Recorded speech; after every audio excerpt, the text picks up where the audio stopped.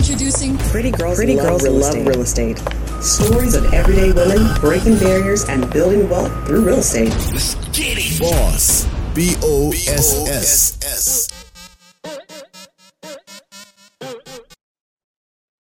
Hello. Thank you for joining me for another episode of the Pretty Girls Love Real Estate podcast. I'm your host, Jessica Washington, and I am really excited for my guest today. I have Miss Janisha Richardson. She is the local market leader for Project REAP in the DC, Maryland, and Virginia area. She's also got her own financing and business credit organization that she's been running for a number of years. So really excited to talk to her about all what's going on in the financial industry. So first and foremost, Janisha, how are you? Thank you for joining me. Thank you, Jessica. I'm doing great. I'm excited to be on your podcast. Looking forward to sharing some little nuggets, golden nuggets that I have, and just really happy to be here. Thank you. Thank you. Yes, really excited to get into this. But before that, first and foremost, how did you first become interested in real estate? So it's a two-part series on that. So when I moved to DC in 97, I was 26 years old. And every time I would go out to like the clubs or any networking event, like everyone that I met was either they had a house or they were about to buy a house. Mm-hmm. And so coming from California, like really didn't have a lot of friends my age that were actually purchasing homes. So that was the first thing. I knew I had to get my stuff together so I could buy my first house. So within 2 years, I purchased my first house. And then I was in an investment club. So we would meet every month and we would like research different stocks and buy stocks. And during that investment club, we had to read Rich Dad, Poor Dad with Robert Kiyosaki. And so reading that, he says, if you play his game, cash flow, once a month for a year, it will totally change your outlook on life and totally change like your financial situation. So in that investment club, we did that. And within like 6 to 7 months, one of my girlfriends who was also in the investment club, we started looking for investment property. And so from that, we bought our first 4-unit apartment building in DC. So that's how I got started. If you got into real estate in DC in the late 90s, early 2000s, you are killing it right now. It's been hard. But yeah. So back up a little bit. You're a Cali girl. Why did you come to DC in the first place? So my sister went to Howard University, undergrad and law school. I stayed home and went to Fresno State, ran track. Once I graduated, I majored in accounting. And once I graduated, I hated accounting. So I worked at Enterprise Rent-A-Car for a little bit because I did not want to do accounting. And then I found out that I hated that even more. So I went back to accounting and I just wasn't sure what I was going to do. Like I knew I needed to move out of Fresno. And my sister, it was her second year of law school. And she was like, you should just come out to DC, see, what happens. And 24 years later, I'm still here and just loving it. Every aspect of living in DC, I absolutely love it. Awesome. Well, we are excited to have you. I can't say welcome. You've been here for 20 some years. So you're a native almost. I feel like I'm a Washingtonian a little bit. Yes, for sure. All right. So fast forward, 20 some years and you get involved in the Project REAP program. Tell me about how you found out about it and what was your experience going through it? Yes. So when we started investing in real estate in DC, like we got our 4-unit, then we actually got a commercial building. We had an office building right around the corner from my house. And I got that by talking to one of my clients who actually knew the owner. It wasn't on the market. And I just asked him, would he be interested in selling it? And so he called him and he did. So that was my first little experience of commercial real estate. And then my partner and I, we did a whole bunch of other stuff, bought a whole bunch of properties, and then the housing bubble happened. So we lost a lot, had to lick my wounds and get myself together. And I was just listening to WHUR, and I forgot who was on there, and they were talking about this program called Project REAP, which introduces minorities into the commercial real estate industry. I was like, wow, this is amazing. Because when we got into it the first time, we didn't know what we were doing. So I applied. I didn't get accepted the first time because I was traveling a lot for work. And they said you could only miss like 3 classes and you won't graduate. So I was honest when they asked me about that. And so I didn't get accepted. And I was like, I was upset about that. But I was like, I'm gonna wait. So next year, when the applications opened up again, I had my application in. My job situation had changed where I was no longer traveling. So I applied, got accepted, and it has just been an amazing journey and ride. I met so many awesome people and learned so much about the commercial real estate industry, things that I had no idea that even existed. So I cannot say enough about Project REAP, and I just want to help get the word out more about the wonderful program and the networking.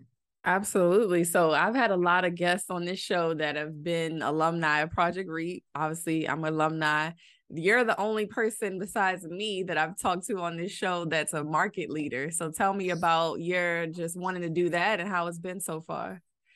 Yeah, so I've always liked to put together events, networking events, and I just like to see people connect. And so when I went through the program, I noticed that we would go to class, but then there was no real like networking afterwards. So a couple of times I, got people together and started a happy hour event. And then we I hosted an event for CBC Weekend Congressional Black Caucus at one of the newly opened Black-owned restaurants. So that was cool. So I love connecting. So by me connecting and holding these events and people coming, the headquarters in New York kind of got wind of it. And Mike Bush reached out to me because I had invited him to a couple of the events. And then he introduced me to the acting director that time, Lamont. And then they just were like, okay, since you're doing stuff in the area, we want you to continue to do things in the area and keep people connected. So it's been good. And then during the pandemic, because we weren't getting together at all, I organized just virtual meetings just so we could still stay engaged. So that's been cool too. A little stressful because sometimes only 1 or 2 people will show up, but I mean, at least it's 1 or 2 and we're still connecting. Absolutely. And for those that don't know, Mike Bush was kind of like one of the founding members of REAP, and it actually started in DC. A lot of people think about New York because it's kind of transitioned to like the flagship chapter, if you will, but it started in DC. So you guys are really active for the DC chapter. You have a lot of events, like you talked about the virtual connections that you're doing, and you're starting to have a lot more in-person stuff. So can you tell us about some of the programming that you're doing? Yes. So I think next year, maybe in 2023, because right now Project REAP has all been virtual. So I think they will start in person again in 2023. But this year, we're going to have a few more networking events in person. So I love rooftop events. So we're going to have a couple of, maybe one before the weather changes. So I'm excited about that. And then we're going to host more, we have the live meetings and then the virtual meetings. So every month, the second Thursday of the month at 7:00, we have a virtual meeting called Pitch Deals. So any REAP alumni, I opened it up nationwide. At first, it was just the DC market. It was just my class of 2019. But now I've opened it up to everyone. If you have any deals that you want a REAP alumni to like invest in or partner up with, you could pitch them at these meetings. And hopefully, my wish is that we can come together to, cooperative economics and actually buy, maybe like a 50-unit apartment building somewhere with just REAP alumni. I think that would just be amazing if we could do that. So that's one thing that we're doing every month. And then we're also going to host some informational workshops with some of our sponsors, our REAP sponsors, maybe like, first-time brokers with Marcus and Milchamp, or, one of the sponsors for REAP. So just doing more informational workshops and networking events instead of just connecting and Right. eating and drinking. Love it. Okay. And then you got that experience and being a part of the investment club, so you can kind of be the leader of putting this fund almost together of REAP alumni. So love the idea. Yes, I'm excited. So now let's talk about you personally. You have this firm that you've been in the financial business for like 15 years or so. So tell us about, what was the, idea behind starting that? And then what are some of the things that you're seeing now in these crazy financial markets? Right. So like I said, my background is in accounting. So I've worked at a CPA firm for numerous years. And in 2003, I started Richardson & Moore, which is a bookkeeping and tax company. Mm-hmm. So we're going to celebrate our 20-year anniversary next year, which I'm pretty excited about that. So with having that company, we work with a lot of small businesses. And just seeing them, kind of struggle about getting financing, not knowing about business credit. One of our clients, who was this huge developer, even though he was getting maybe $1 million loans, like he had no business credit established. Mm-hmm. So he would go get loans from banks, but then, in between those drawdowns, when he would get the draw from the bank, he needed a little bit of extra cash to cover some of the expenses, but had no business credit. So from working with him, I did a lot of research and figured out that our company didn't have any business credit established as well. Even though, we had credit cards in the business name, bank account, even had a couple of loans, but we had no business credit established. So from that, I was like, okay, this is like a good market, right? Because we don't know what we don't know. And right. That's one of the things that also keeps the African-American community like kind of in a bubble, because we think we have to use cash, mm-hmm. our own cash. We have to use our own savings for stuff. But that's not how you grow. You use other people's money to grow. As long as you use that money to continue to grow your business and you're not going out on luxury, tours and right. buying those Teslas or whatever, you're using it to actually grow your business. That's when you can use that leverage. So did the research, found out about business credit, started my company called Positive Business Credit Solutions in 2019 to educate and just show all of our clients, like, this is how you do it. You have to have your foundation set up correctly, meaning you have to have your LLC registered with the Secretary of State. You have to have a mailing address, not your home address, like a virtual address. You have to have a phone number, a business phone number that's registered with 411. And the most important thing is you have to have a Dun & Bradstreet number. Mm-hmm. And that's one of the things that we did not have at Richardson Moore. We didn't have a Dun & Bradstreet number because I always thought having that was for like big corporations that have those government contracts. Mm-hmm. But you need your Dun & Bradstreet number because with business credit, there's three agencies, Dun & Bradstreet, Experian, and Equifax, that helps you build your business credit. So once you have those things in place, and then also you have your business bank account, now you can start building that business credit as far as going out and getting vendors, the net 30 accounts, the net 60 accounts. And you have to make sure that those vendors are actually reporting to those credit bureau agencies. Because that's one thing that we could just run in all these different circles. You have these accounts, but they're not even reporting to right. the agency. So you're spending money that you don't need to be spending because it's not building your credit. So that's one of the things that we help our clients with, is we know exactly which vendors report to which agency and how much you actually need to spend on that. So I'm sorry. Go ahead. No, I'm just listening to all these gems that you drop in here. Yes. So once you get at least 3 or 4 vendors reporting on from the credit bureau agencies, then you can move to the next tier, which is a tier 2.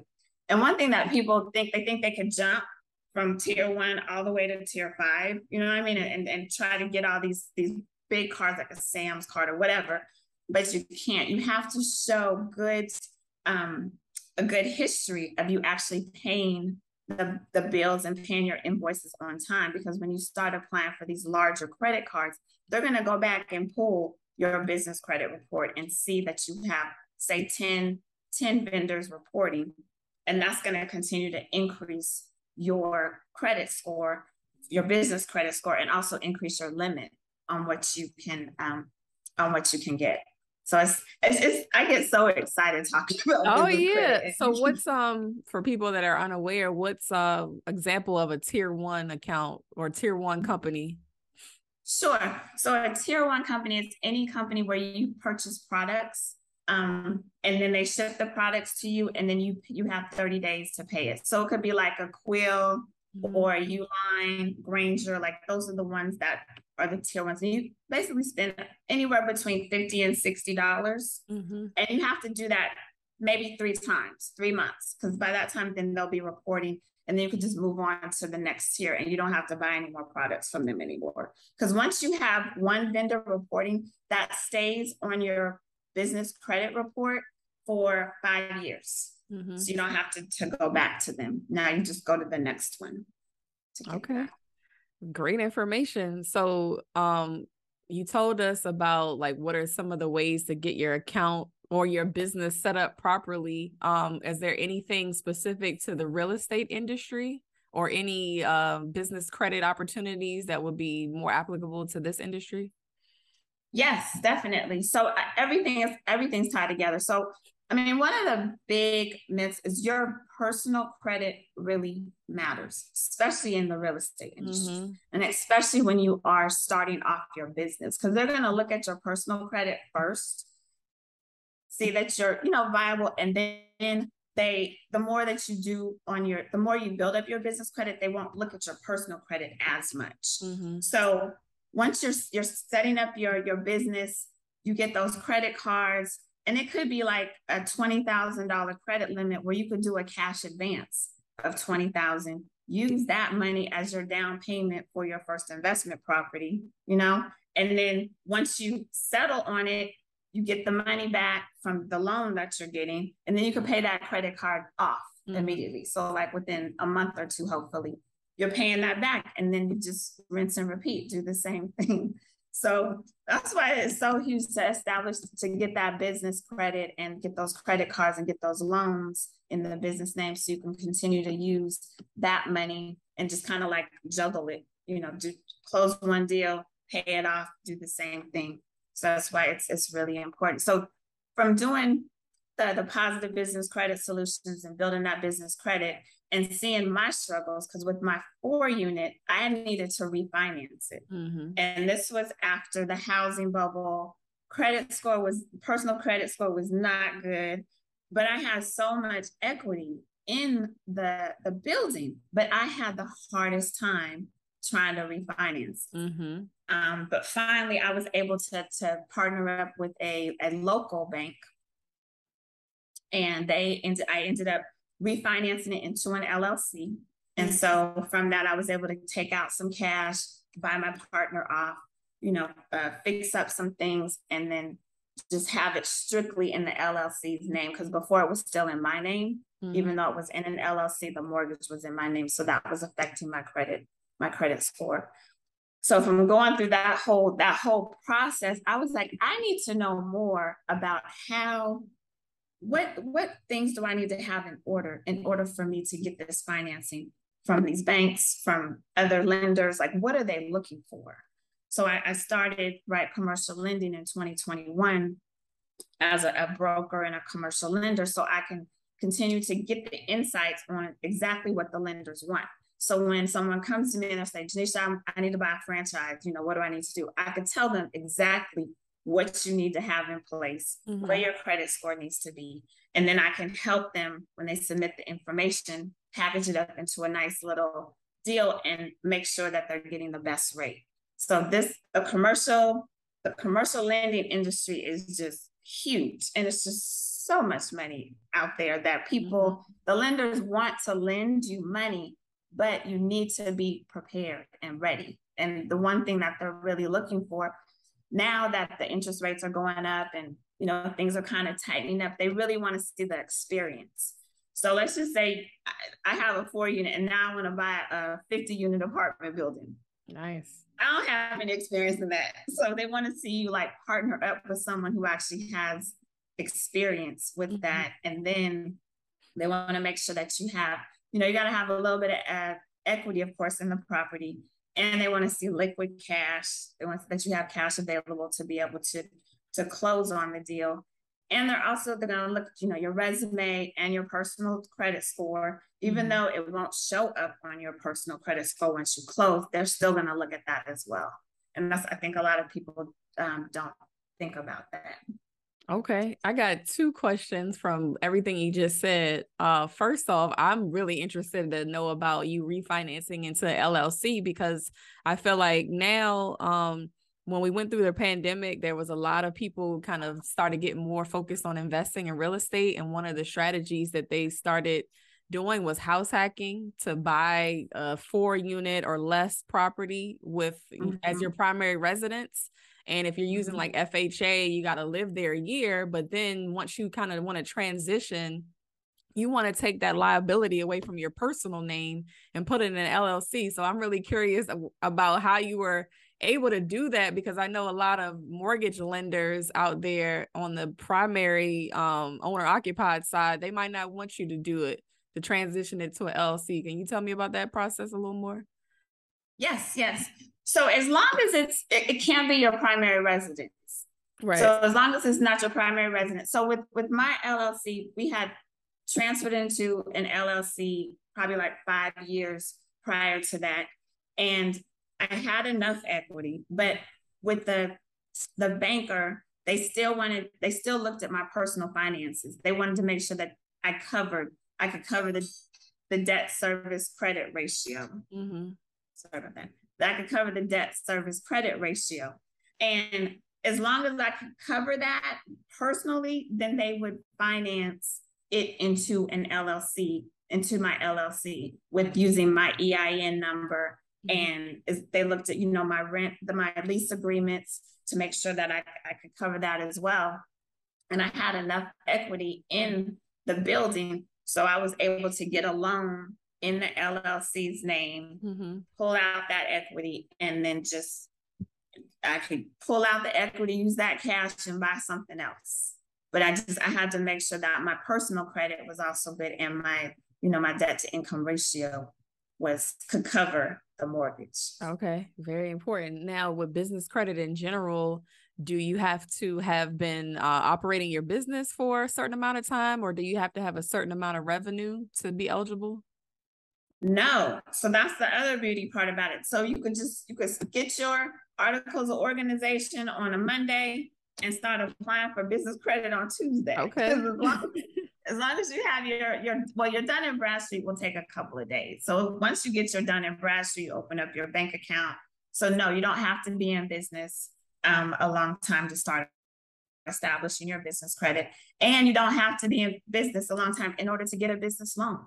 Some of the times, a lot of the lenders, some of them look at if you have, income coming in, but then a lot of them, they really look at your personal score, your personal credit score, and they'll extend it based on your personal credit score. And a lot of the credit card companies as well, the business credit card companies, will give you business credit without having any income whatsoever. Okay. Yeah. So like you said, the personal credit score is imperative for you to have that together for anything. That and your utilization. So once, they're going to look at your personal credit score, and they want your personal utilization to be under like 30%. And then they'll start extending you credit cards. Like I went through a program, and I had just started this investment company, and I went through we had no money coming in, but I was able to get like $60,000 in just business credit cards. Wow.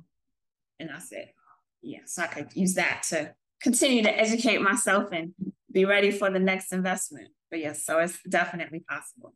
Wonderful. All right. So let's talk about like the lending products from a real estate perspective. With COVID, banks started to get a little scared about some things. And then now the real estate market continues to rise, but then there's inflation now.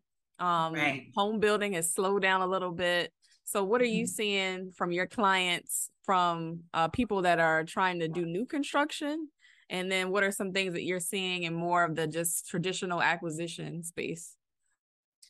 Right. So I'm seeing a lot of course, there's going to be more deals are going to be made available for people that actually have access to funding. So the big thing is just don't try to like over leverage. So if you find something, like make sure there's enough equity in there, or if a lot of the lenders now want you to put down more, instead of before it was like maybe 25%. Some of them, depending on your experience, like if you don't have as much experience, they're asking for 40%. Wow. Maybe and land deals, it's like 50%. So it really kind of just depends on the product and what you're looking for. But some lenders, if you have experience, you only have to put down 15%. So it's like the more experience you have, then that gives you more credibility to the lenders, and then they're extending more cash. But people that's like a chicken before the egg. Like if I don't have experience, usually I don't have enough money. Exactly. And that's why, building your business credit, getting those business credit cards are important, or even, pulling your resources together with your friends and family to try to do different deals. That's why you got to be more, creative, I think, during this time. But they also say during this time, this is when a lot of millionaires are made, because they have the access to the cash. They know what to do. They're not over leveraging. They're not like jumping out on like the first deal that they see. You have to do a lot more research on the deal, and not just jump out and get the first thing that you see. A lot of people are doing just a lot of due diligence now on different deals. And the lenders are asking for that as well. A lot of pictures, updates. They want to know who the previous owners were. Like, especially if you're buying maybe some type of business, they want to see how the financials looked prior, what your projections will be, what your experience is. So I think the main thing is just doing your due diligence. You're going to have to do that more than ever now during this time. In your business, do you work primarily more with banks or private equity? Private equity. Okay. So we don't, because we're like I would say like a B2C lender. So if you're a client, you could go to the bank and get like $100,000 loan, or, but if say you don't have your financials in order, or your credit scores is a little lower than what the bank is looking for, then you come to us and we could find you someone, a lender, private, or, a different lending company that will actually loan and not have so strict terms. Right. And they will close fast as well, because we have some lenders that will close within 2 days. So it's pretty exciting. Okay, awesome. So what about you personally? Are you still running the investment club?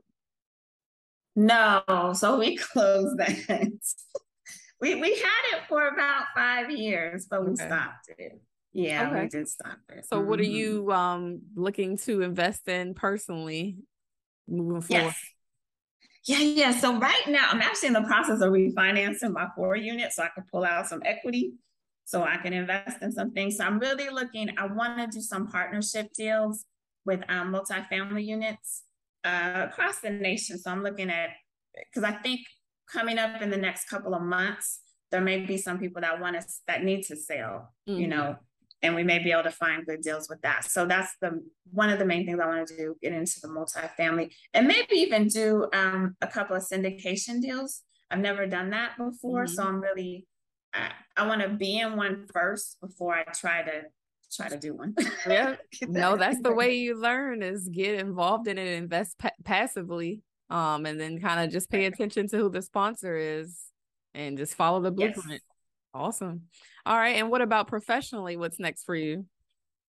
Professionally, so I'm excited about just going to different webinars and workshops and like educating entrepreneurs on how to build business credit and how to get access to funding.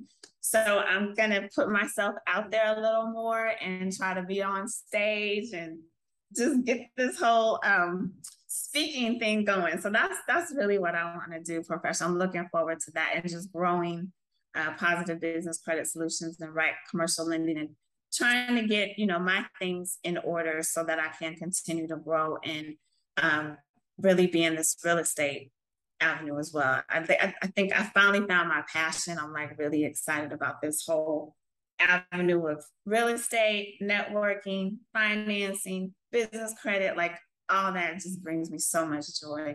So that's awesome. what I'm doing. Well, you got good practice being on this show. So I appreciate it. You're a natural. Like you said, you've been running the virtual events and the in-person events in DC. So I know you'll be amazing. Oh yeah. All right. So this conversation's been awesome. I want to transition to the last segment of the show, which is the Fabulous Four questions that I ask every guest. So first off, what is your favorite book about real estate? So I love the whole Rich Dad, Poor Dad series, like all that. Rich Dad, Poor Dad, Cash Flow Quadrant, Rich Loopholes of the Rich, Retire Young, Retire Rich, all those. I love those. And then I also love, not really with real estate, but it's called Success Runs in Our Race with George C. Fraser. So that's all about networking, which kind of relates to real estate because you have to network. Oh, absolutely. It's definitely a relationship business. A lot of the times it's more about who you know rather than what you know. True. That's true. Very true. Cool. So the second question is, what advice would you give to your younger self just getting started with your career? Man, don't over leverage. Don't over leverage. Don't do too much and protect your personal credit. It's so easy to ruin it, and it takes so long to build it back up. I would say also don't over leverage your time. That's true. I like that. Yes. We always talk about it's so much going on. It's not enough time in the day. It's like you can easily be spread thin real quick. So yes. Okay. That's true. Number 3 question is, what topic in real estate do you want to learn more about personally? Personally, syndication deals. Okay. Yep, how to do those and partnership deals, how to structure those correctly. So I'm really excited about that. Okay. Well, I can definitely connect you with some folks. There have been some ladies that have been past guests on the show that have been syndicators. So that's what we're here for. Yeah, that's what we're here for, to create community. So love awesome. That. And the 4th question is to please give a shout out to another woman in real estate. Oh, yes. So Dabrielle Goodwin, she is in DC. I think her company is called Evolve Enterprise, and she does the tiny container homes. So young, I think she just turned 30 years old, and she is really killing the game right now. So she's doing great, Dabrielle Goodwin. And also Antoinette Monroe. She's out in Florida, and she's doing a lot of Airbnbs and doing very well with that. Awesome. Shout out to them. All right. So how can people get in touch with you? Oh, yes. So my website is for Right Commercial Lending is www.rightcl.com, or you can email me at Janisha, JANISHA @rightcl.com. All right. Awesome. All right. So lastly, any final words of wisdom for the listeners? Final words of wisdom. I would say just if you have a business, go ahead, set up that business credit, Dun & Bradstreet, get that going so you can use other people's money to continue to grow your business, because it's all about leveraging, but don't over leverage, but use other people's money. All right. Thank you so much. This has been a very informative episode, a lot of actionable information. So I really appreciate it. Really appreciate your time, all the work that you're doing within Project REAP, and just being an amazing person and a great resource. So thank you so much. Thank you, Jessica. Thank you for having me on. It's been a pleasure. Of course. Thank you. All right. So we're signing off here. Another episode of Pretty Girls Love Real Estate Podcast. Thank you to my guest, Ms. Janisha Richardson, and I'll see you guys next time.